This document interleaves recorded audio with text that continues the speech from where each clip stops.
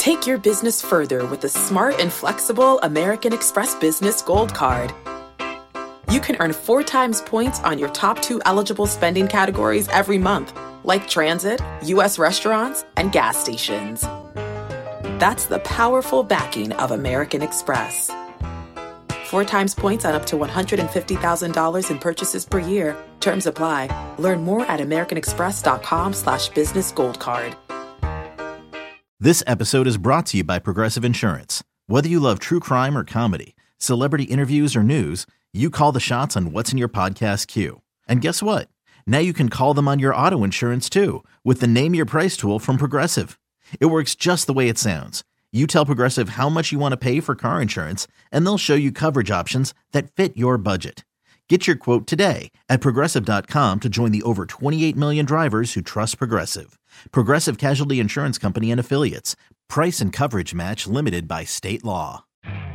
You could spend the weekend doing the same old whatever, or you could conquer the weekend in the all-new Hyundai Santa Fe. Visit HyundaiUSA.com for more details. Hyundai, there's joy in every journey. Yeah, there should be some passion. This doesn't have to be boring. You couldn't get bored by baseball. Hey, one thing the game needs is more people like you. Still have grown men run around tight pants. It's Mookie Betts. This is Daniel Bard. This is Steve Aoki. There's Sal Talamacchia. This is Brock Holt. Hey, this is John Lester. Baseball isn't boring. Welcome to Baseball Isn't Boring. Here's your host, Rob Bradford. This is one where you want Massa to try to totally unload. Just sell out and try to hit one into the Stingray tank. He did that in BP, but that was against the machine. Here it is. And a swing and a drive, left center field, hit pretty well. Back goes Willie to the warning track by the fence. It's gone! Yoshida homers over the wall in left center, very similar to where Casas hit his ball, and the Red Sox have broken it open. They lead at 7-3. Massa tackled with his second home run in as many days. This one to the opposite field, and he crushed it. He's driven in 2 runs and 4 for Duvall. Number 15 for Massa Yoshida, giving him 68 RBIs. He heard you. He did. The great Will Fleming and Joe Castiglione on the call. Masa Yoshida going deep for the Red Sox in their win at Tampa. What a great way to start a day with a home run call. What a great way to start a day with the podcast, with the Baseball Isn't Boring podcast at BB Isn't Boring. At BB Isn't Boring as the socials. Producer Evan, not only did he team up with Liam Skiffington, for just another outstanding power ranking podcast, which you want to go check out. But he's just dominating the socials. At BB Isn't Boring. Thank you, FanDuel, for jumping aboard, being part of our family as well. It's such a pleasure, such an honor that you are part of the cause, the Baseball Isn't Boring cause. Well, we like good stories. And while the Tampa Bay Rays did not win last night, in large part because of that Masa Yoshida home run, along with Tristan Casas' home run. Tristan Casas, you can find in the Baseball Isn't Boring on the go. We grabbed him right after the game, after he hit the home run, because it is the year anniversary of his debut. And I thought it was interesting to tell the stories, give the lessons for all the kids out there, what it's like to go through a year in the major leagues. That's exactly what we did. So go check that out. Baseball Isn't Boring on the go with Tristan Casas. But on the other side of things, a guy who is dominated last night once again, and that was Jake Diekman. Came in, he was one of the few good relievers for the Rays, and he had 1 inning, no hits, no runs, 2 strikeouts. Now his ERA since joining Tampa, after being released by the White Sox, the ERA 2.72. I mean, his opponent's batting average is at 1.85. You look at his baseball savant page, it's kind of crazy. Hard hit rate, I mean, it's 99th percentile. The guy has just been dominating. So what has happened after a couple of years of some ups and some downs, some wildness, some ineffectiveness, some good points, some bad points, but ultimately he got released, like you said, by the White Sox. So what changed? Well, he went to Tampa and everything changed. That's what changed. And this is in large part to credit to Jake Diekman for changing some things, but also Jake offers us an inside look at exactly how such things happen in Tampa so many times. It is a fascinating look. We've done this before a little bit. We had Jake on briefly before. We had Kyle Snyder, the pitching coach, for an extensive interview. But now we have some months under our belt with Jake Diekman's story. It's a good one. So Jake takes us behind the scenes there, along with, of course, talking about fantasy football, talking about his Nebraska Cornhuskers, and we can't do a podcast without talking about how the art of fake paying at a meal. Well, or how he views fake paying. Because obviously we are the conversation starter when it comes to fake paying, coming off of the Godfather's take on our meal. Joe Kelly talking about fake paying. Okay. So here you go. Jake Diekman. It's a great podcast, a great look, a great behind the curtain when it comes to Tampa Bay Rays, how they do things, and how Jake Diekman has become one of the better stories, better turnaround stories among all pitchers in the major leagues this year. Here you go. Here's Jake. All right. Congratulations. Hey, thanks. All right. We're here to build out. Hey, listen, so the last time I talked to you, I don't know if you had pitched for the Rays yet. If you had, it'd been like one time or something like that. But it's one of these things where, I thought it was fascinating and really interesting, and then talking to Kyle about sort of like the process, and now we sit here months later. Like, what's it been like for you? It's great. Everyone likes each other. We're having fun.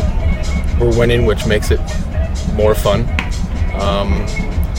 Pitching aspect, they got easy philosophies. I feel like everyone always says it, like, hey, get 2 strikes as fast as you can.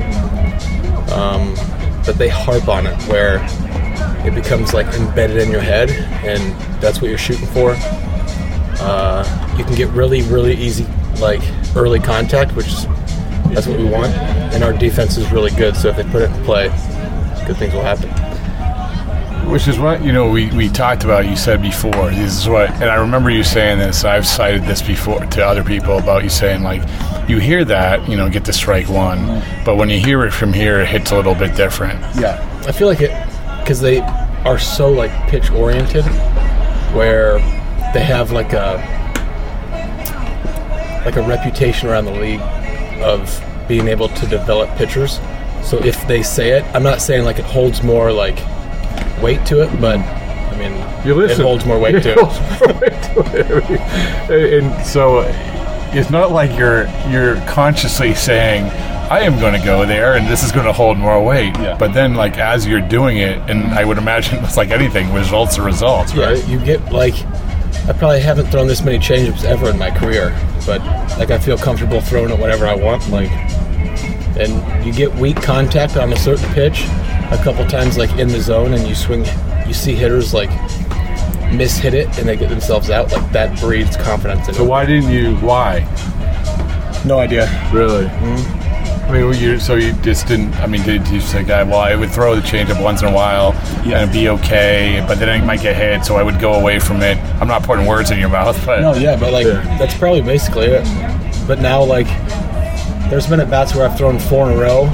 There's been at-bats where I throw it 3-2, like... Yeah. So when did you realize, like I said, when I talked to you, it was pretty early on in the process, and then you get rolling with it, and then you're like, oh my goodness, like, I feel, I don't want to, because this is your thing, right? I don't want to give credit to you, but, like, you must also feel fortunate, like, the path that led you to this point, right? Yes, I'm very fortunate that Tampa called. And they were my number one choice because, like, their pitching aura around this organization. So when they called the first couple days with Snide, he was like, hey, buy in for 1 month. Whatever we're telling you, just try to buy in for 1 month. And after, like, 2 weeks, I was like... Really? Yeah, like, first outing or two, it might have sucked, but then after that, like, you saw... You're going to throw a scoreless inning in 8 pitches. You're you're gonna be available more because you're getting early contact. Which, you might give up second or third pitch hits. For the most part, you're not going to give a first pitch hit. It's like 5% of the time. But once you like fully buy in, then they said so. Give it a month to for it to take root, basically. Where you fully buy in and you feel comfortable, doing not what we're saying, but what we're There he is. I know. That was a very awkward knee high five. So now that you've been here a few months, you must see other guys come in. And I don't know if you talk to them. I don't know. Hey, listen to what they're saying. I don't know if you have examples of that or. Yeah, I mean, Lit got over here just at basically the same point. There's been a couple others, but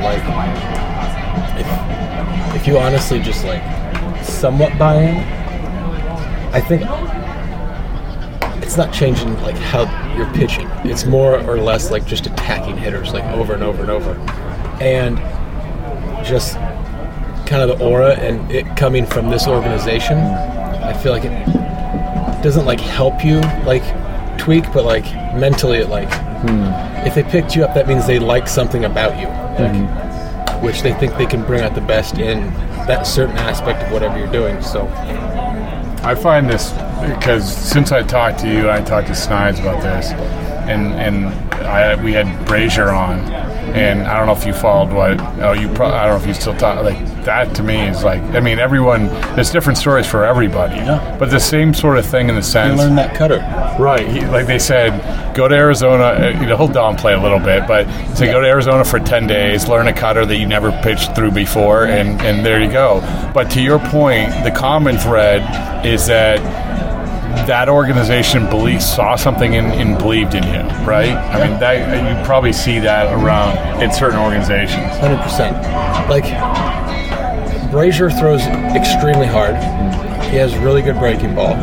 They might have seen his arm path, and they were oh, well, we think him throwing 96, 97, that he can throw a 91 mile an hour cutter from his arm path, or that's. With all technology and biomechanics stuff, they can break down and say you throw a curveball, but your arm slot is more or less you could throw a harder slider that is just as accepted in the zone. They can figure that stuff out like that now. Did they do so? That you talk about the changeup. Is that something they said? Because that's another thing the Dodgers do, right? They say we see this. Throw this, don't throw that. Did they do that with the changeup, or was that sort of an evolving thing for you? Kind of evolving. Yeah. I threw it, and it's a big enough contrast to my fastball where it just keeps hitters where I'm not just two pitches. Yeah. I was two pitches for a decade. I think that's getting old. But easier said than done, though. It's good for you. Yeah. Just add another wrinkle where hitters can't only sit on one pitch or the other. Right. So you're having fun. Yes, very. That's good. Spoiler alert: winning's fun. All right. Speaking of having fun, I asked you if you were into fantasy football. Yes. I feel because you were playing football, you're a season ticket holder to the only active major league to be the season ticket holder, the Nebraska Cornhuskers. Assuming did you keep them? Yes, I did. All right. Well, okay. I did. Okay, sorry. Don't worry. It'll. We are fine. Matt Rule, I'm drinking the Rule-Aid, and I'm all in. I don't care if we go 4 and whatever. Although the only game I want to win is next week at Colorado. That's so. In case people don't know, you're a big Nebraska guy. Yes. You literally have season tickets to Nebraska football. You weathered through the Scott Frost. I remember, the first time I met you, I think we were trying to tie ourselves into not saying Scott Frost was going to work. Anyway, so but the Nebraska-Colorado thing, and I don't know, this interests me. So. It's just back in the day, it used to be the biggest game that we had all year. Now we have the day after Thanksgiving we have Iowa, but it doesn't feel the same. So yeah, like this brings back like my childhood where we go to Colorado or Colorado comes to us. And last week Colorado looked really good. Yeah. So I don't know what the equivalent of the Rule 8 is with Dion. I don't know what that is, but I would imagine that 99% of the people there are drinking whatever it is. Yes, I mean, I think Colorado is going to be perfectly fine. Okay, so let me ask you this: as an athlete, and do you coach your kids, or they're not old enough? Okay, but we all you've had a bunch of managers, a bunch of coaches, and I find it interesting. That was an awesome pregame speech, or the approach of this. I can give my opinion as a high school basketball coach, but you have another look at when you see Dion's thing, and again, maybe it's awesome. I don't know. What's your perspective of it? I think it's a little bit different in football. Like baseball, there's no way you could do that every game. Yeah. We play too much. It would just get super rehearsed, and it wouldn't have the same aura about it. Football, I love that he does that. It's the same thing as after pregame warm-ups in the NFL, you'll see a linebacker or a wide receiver or somebody sit in the middle and scream and pump everyone up. Dion just did that. They're only going to get it 13 times? Yeah, I know. Yeah. So it's a little bit different. I think it works great in football. Especially college football. Yeah, and every time he talks to the team, all he is doing is being super uplifting and positive, and instilling that they're extremely talented and that they shouldn't be scared to go play the other team. So give me your best baseball Rudy on a stool speech. Oh God, I don't even know if I could come up with one. The only one that comes to mind is, remember San Francisco in the World Series? Yeah. When Hunter Pence lost his mind in the dugout? Yeah. That. Yeah. It has to be super spontaneous. Right. But yeah, I mean, we have David Ortiz, and this goes back to 13 in the World Series. But then you find out, he said, just go get them, guys. Yeah. But I think it's the intent. So again, it's very dangerous in the baseball world to do that. Like you said, it goes with team meetings. Yeah. Right. I feel in a baseball dugout, the only time that really happens, say where you're teetering on a cross rope, it could either go downhill very quickly, or you're right on the cusp of getting in the back of the game, or it's a tie game in the 8th, and you just need to spark the team really quick. You see managers do it sporadically. They'll do it at the perfect time and get ejected.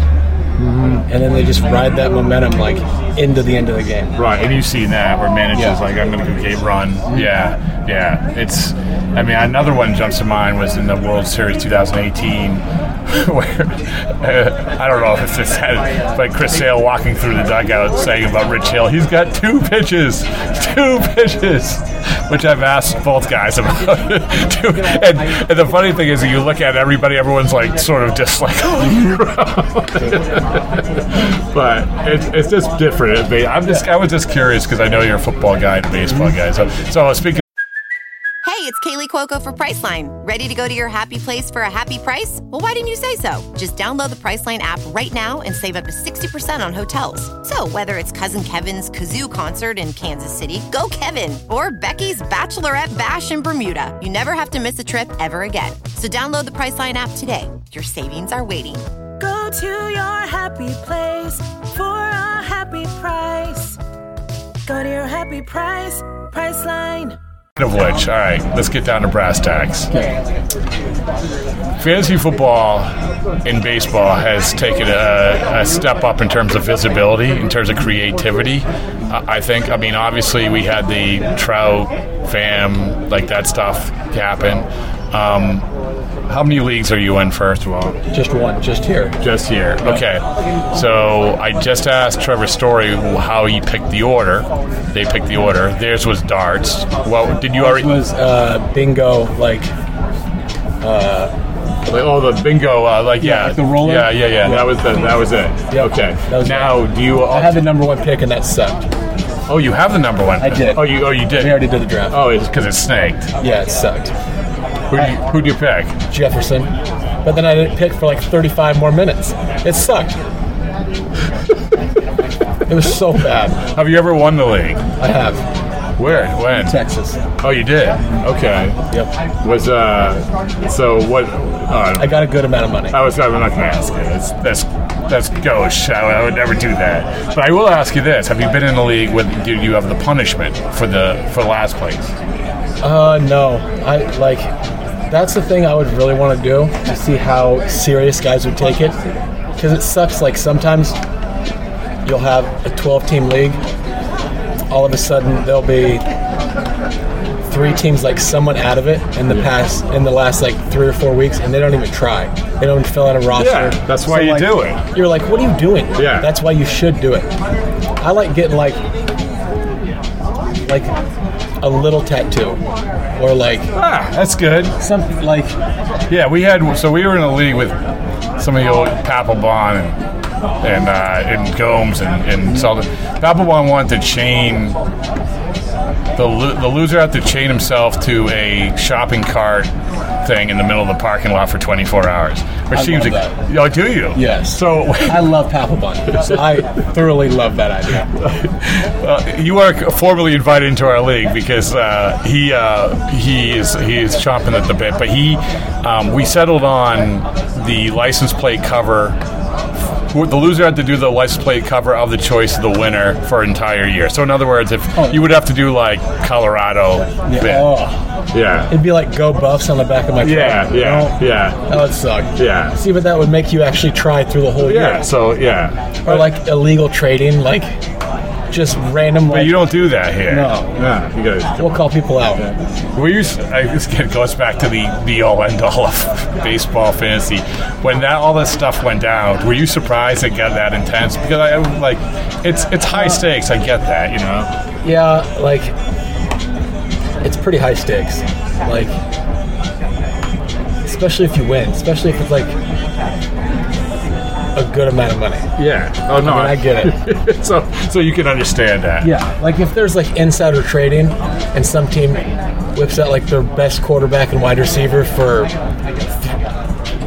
3 like ant players at the end of the year, you're like, what is going on?